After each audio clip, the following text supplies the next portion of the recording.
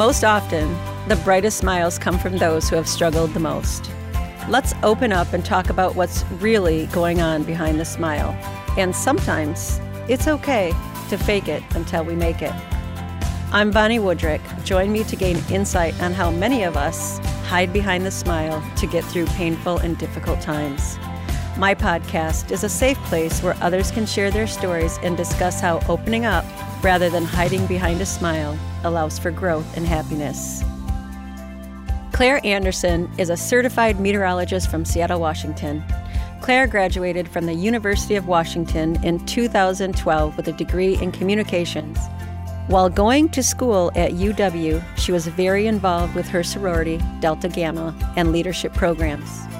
During Claire's last 2 years of college, she lost her father and sorority sister to suicide. In the past 8 years, Claire has worked at TV stations around the West Coast forecasting the latest weather conditions, from blizzards to heat waves. Now back home in Seattle, Claire has found passion in volunteering for the American Foundation of Suicide Prevention and bringing awareness to mental health and suicide. I'm so excited to have Claire Anderson from Seattle, meteorologist, and welcome to the studio, Claire, via Zoom. Yeah, thank you. I'm so excited to do this and talk to you and just be a part of this. Well, we're happy to have you. So we were connected through a mutual friend telling us that we need to meet each other because we share similar stories. And I think that sometimes when we are that outgoing, bubbly, happy person, people don't think that we have things going on behind the smile, but we actually do. And I think that's why we bonded and we found comfort and relief with each other. I'm so excited to have you here with us today, Claire. Yeah, thank you. I'm so excited to do this and talk to you and just be a part of this. So tell us a little bit what you do in Seattle. So I'm a meteorologist on TV at KIRO 7 News. It's the CBS affiliate here in Seattle. I was actually born and raised here in Seattle. I went to University of Washington, and I have been moving around the country for the last 8 years doing different TV jobs. And so I ended up back here in Seattle just over 2 years ago. And it's just been so amazing to be back home to forecast for my city. But then also I feel like when I came home, I was able to really share my story of loss, of suicide, because this is where I grew up and this is where I lost my dad. And I just feel like being back home has been a really good thing for me to heal, to be with my family. And it's also been a really cool experience to be forecasting for home. Yay, that sounds good. And I think that many people see you as Little Miss Sunshine, being so outgoing and so happy all the time, which is a part of your job. But when you go home, it always isn't like that, because sometimes we can be in a room full of people and still feel alone in our thoughts because we don't feel like anybody else understands. And that's really how we got connected, is because we understand. Yeah, I think that's really important is, part of my job is to be sunshine, to be happy. Seattle is one of the cloudiest, rainiest cities in the entire country. And I know that seasonal affective disorder is a big thing. My dad suffered from it. He hated the winter here because it is so gray, because it is so cloudy. And so I feel like my job here, especially in Seattle, is to, bring happiness, bring some sort of joy, telling you about rain every single day. And, that is hard because some days I'm going through my own personal struggles, and some days I'm not super happy, but I know I try and be that joy for others because I know what a little difference it can make there. Maybe it's just that connection. Maybe it's one smile that really brightens their day. So not only is it about bringing the weather, but it's bringing optimism and also just happiness to maybe someone who wouldn't find that otherwise. I really enjoy that part about the job. And I can definitely see how you would bring happiness and smiles to so many other people. Because you do me just watching you. Your energy is contagious. Thank you. So our mutual friend is Ginger Zee, ABC News meteorologist, and she is very open with her struggles with depression and fighting against stigma of suicide and mental health. I call her the tornado through stigma. Mm-hmm. And you two bonded because of your story. Tell us a little bit about your story. Yeah, I connected with Ginger Zee actually through a weather meteorological society for women. And I had a chance to talk to her and I just said, thank you. thank you for bringing awareness to mental health and suicide awareness, because I feel like we're afraid to talk about it as a society. Nobody wants to talk about it. It's scary. It's taboo. It's just something we don't want to touch. And so I told Ginger, just thank you for bringing it into the light and sharing your own experience. And so that's how we connected. And I just think it's so important that we bring awareness. We're both on TV and we're forecasting the weather, and that's our job. But I think it's also our job, because we have a platform, to also share other things that are important with us, because we can reach so many people. And it's just crazy how many people are going through the same things or dealing with the same things. Me just sharing it on my platform, not even anywhere near as big as Ginger's, but so many people appreciative of, thanks for saying that. My dad struggled with that, or my sister, or my grandfather, or somebody is always connected. And I think it's so important that we use our platform for other things and to help people as well. Well, I'm going to say thank you to you, because I really appreciate your willingness to want to advocate and to want to talk about it and bring the conversation and open it up to your Seattle audience. So thank you. So tell us a little bit. I know it's been about 8 years since you lost your dad. And tell us a little bit about how you're healing and what you're doing to help others understand a little bit more mental health and suicide.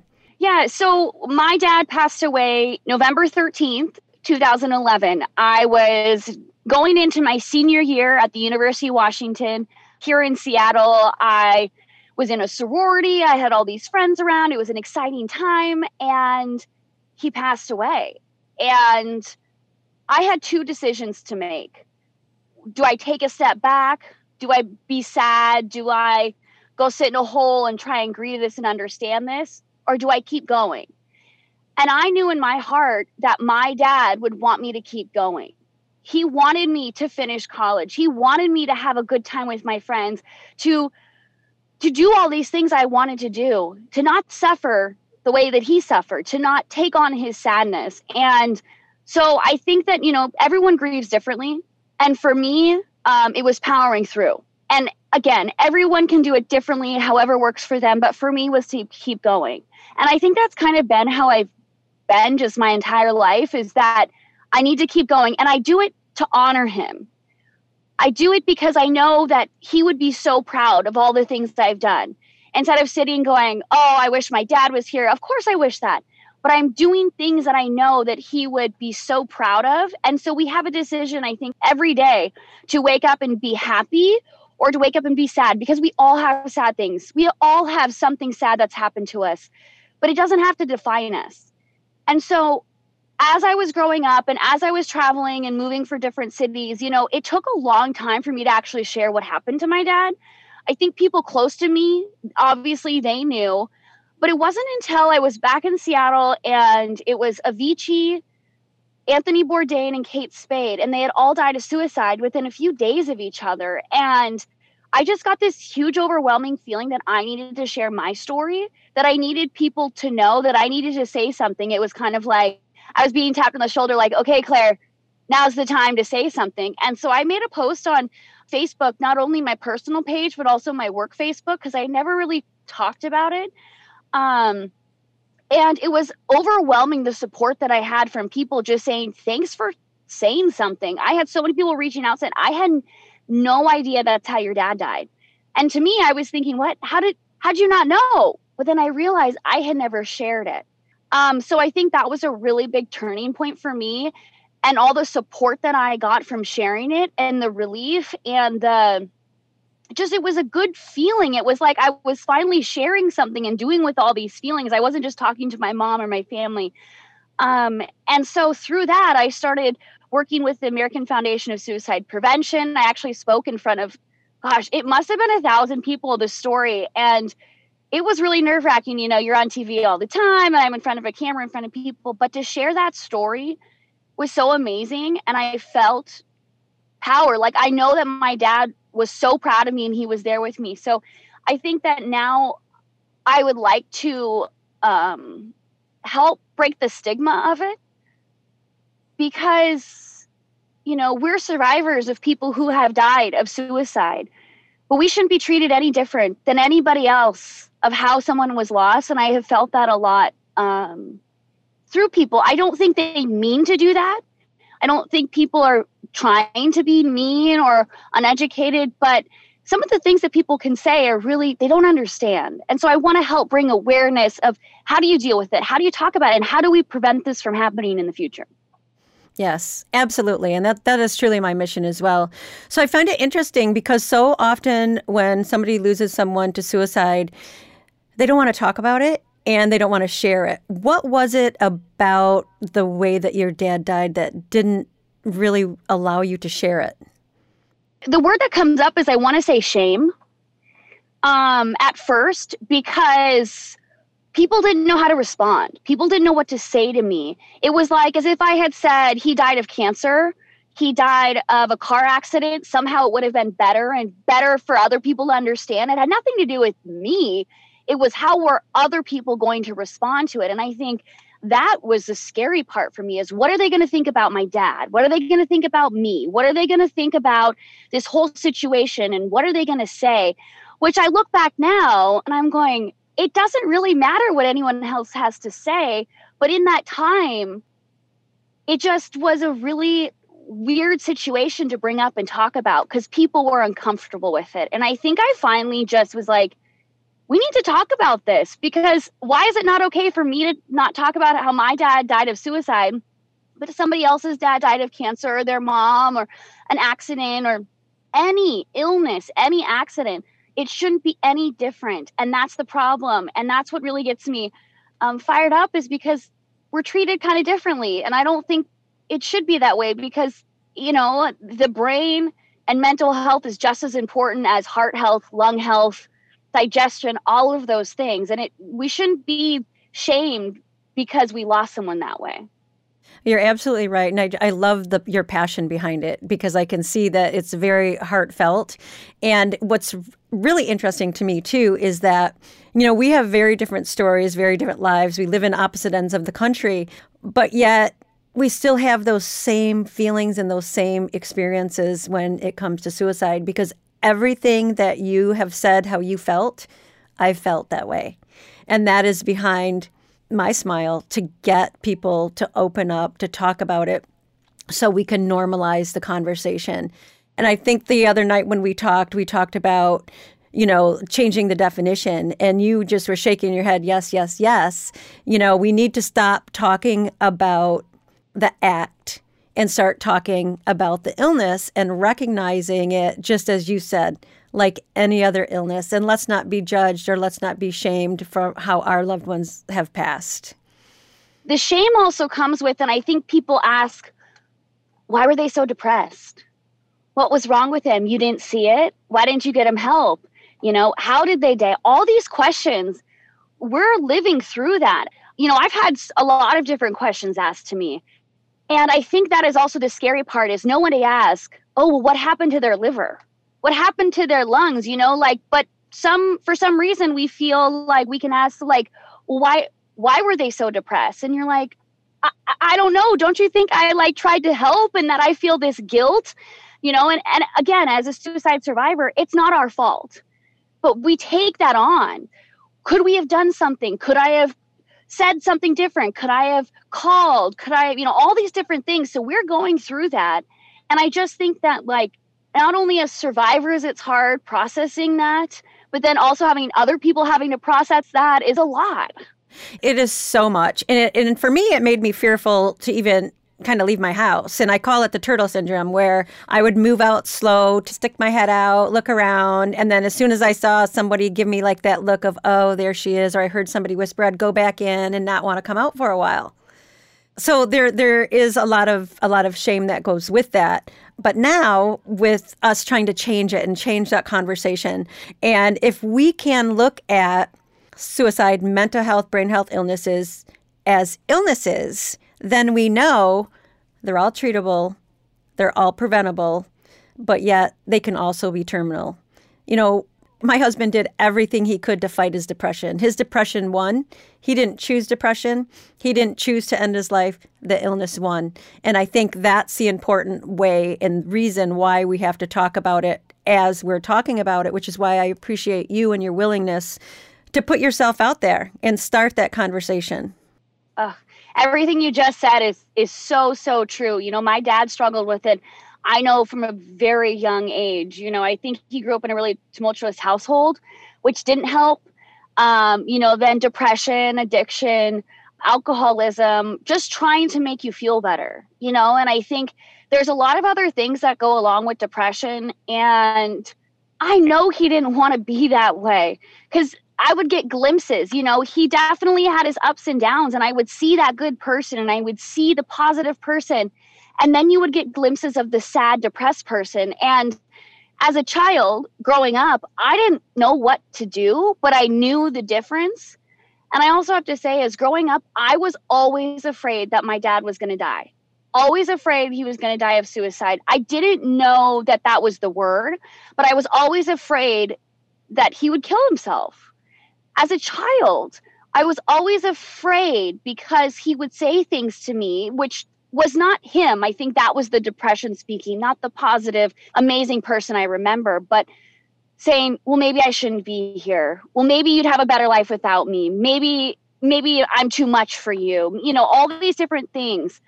And as a child, I didn't understand. And I remember just telling my dad always, just wait, Dad, wait till I'm older and I can make things better. Wait till I'm older and I can fix your life. I can have money to help you. I can have a home for you to be at.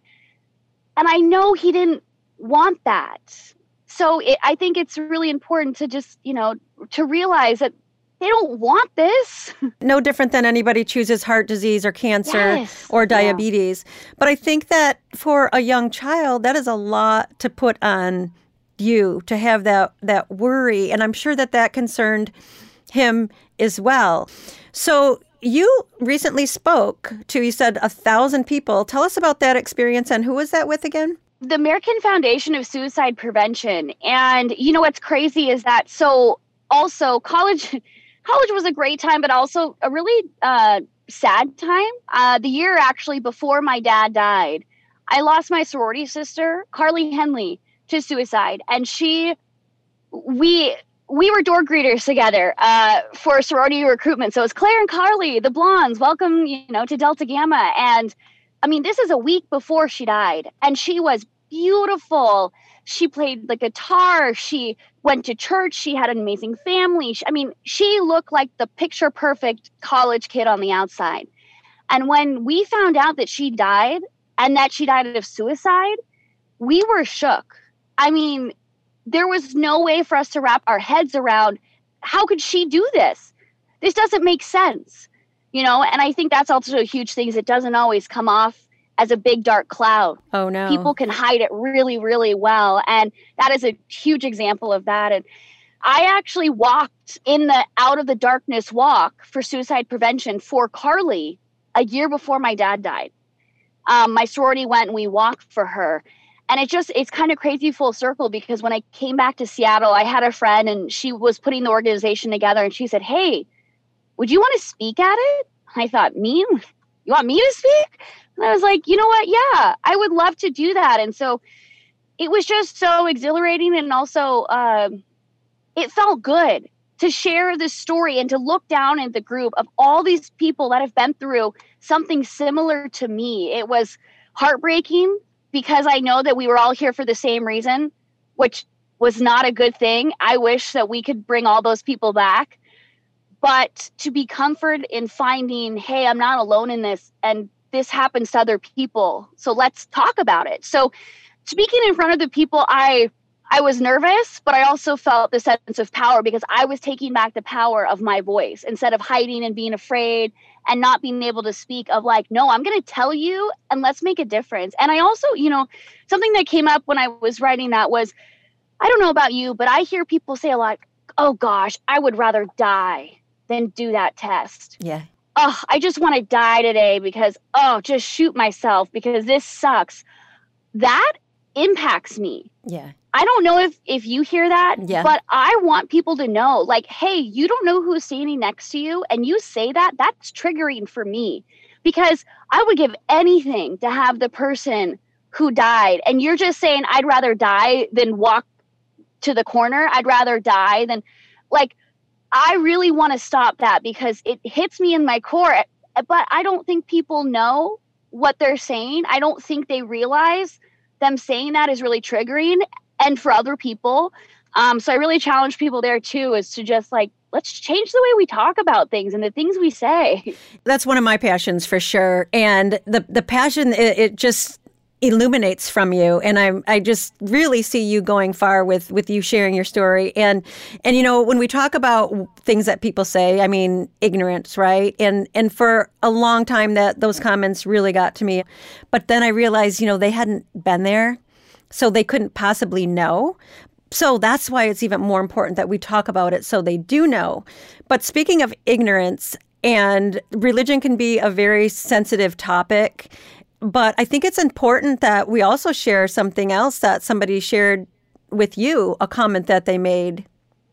Yeah, someone pretty close to me. I was speaking at one of the suicide prevention events, and I was there at a fundraiser, and I had someone say to me, you know, if your dad had just found Jesus, he wouldn't have committed suicide.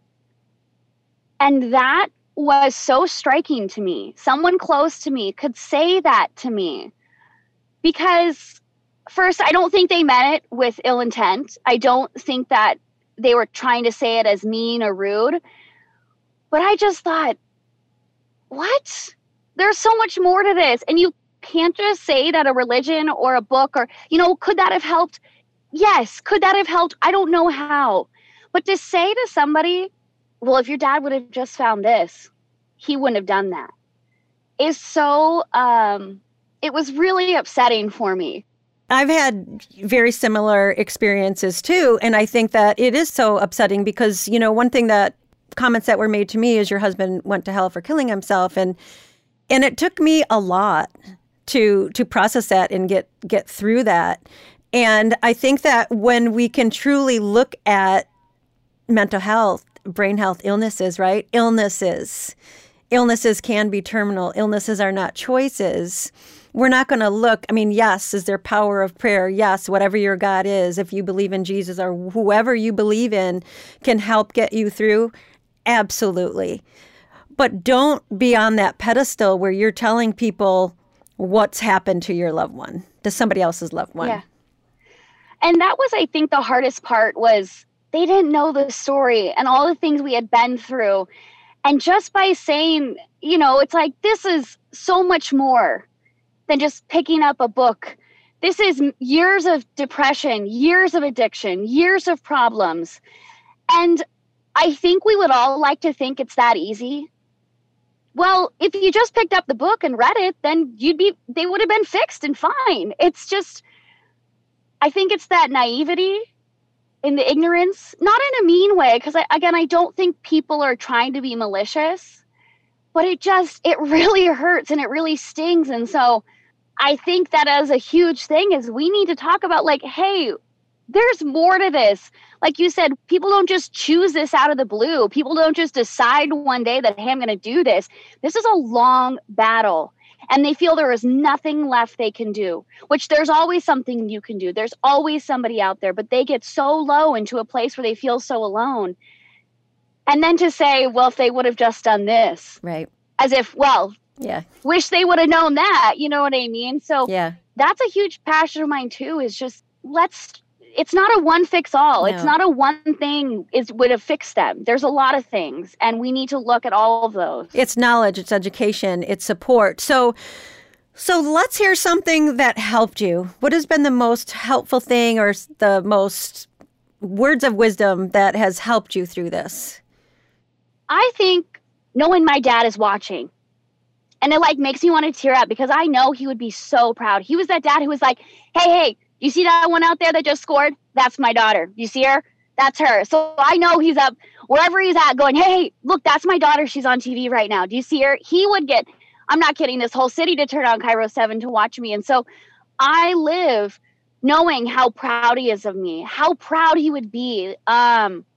just that, I didn't stop.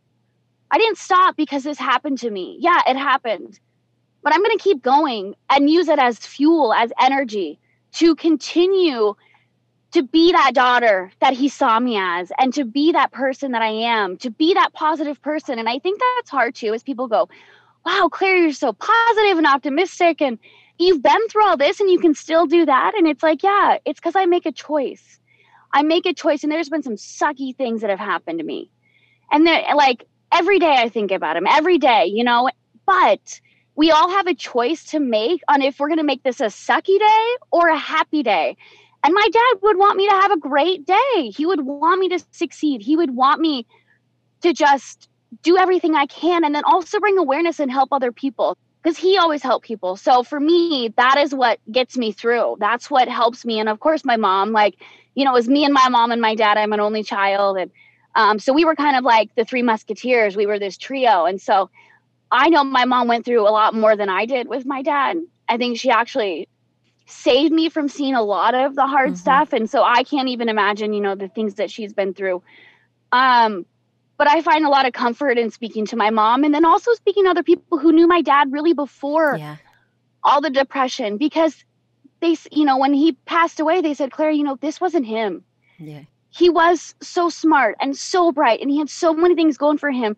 And I'm so sorry you never got to see him at his brightest, because he was amazing. And so for me, that is just like, that makes me feel good. So I guess that's how I keep going every day, and just knowing he's watching and cheering, going, hey, watch. He would brag to me about me, and I'd say, Dad, stop. So he's saying, hey, Claire Bear, right? Yeah. Claire, you are a ray of sunshine, and you are going to spread awareness. You're going to help change the conversation. You're going to bring a lot of people some much needed understanding, but you're so inspiring as well. And I know that you're going to do this. And I can't thank you enough for joining me today on Behind the Smile, because it's such a meaningful topic and conversation. And I'm hoping that, when it comes live, we can share it and we can get some more talk out there in Seattle, and hopefully we'll be able to do some more things in the future. But thank you so much for joining us today. Thank you. I'm honored to be on here to talk to you, to share my story, and to make people smile, and to help people to know it's okay to be happy. It's okay to be excited and optimistic, and that it's a choice every day. Yep. Awesome. We'll talk to you soon. Okay.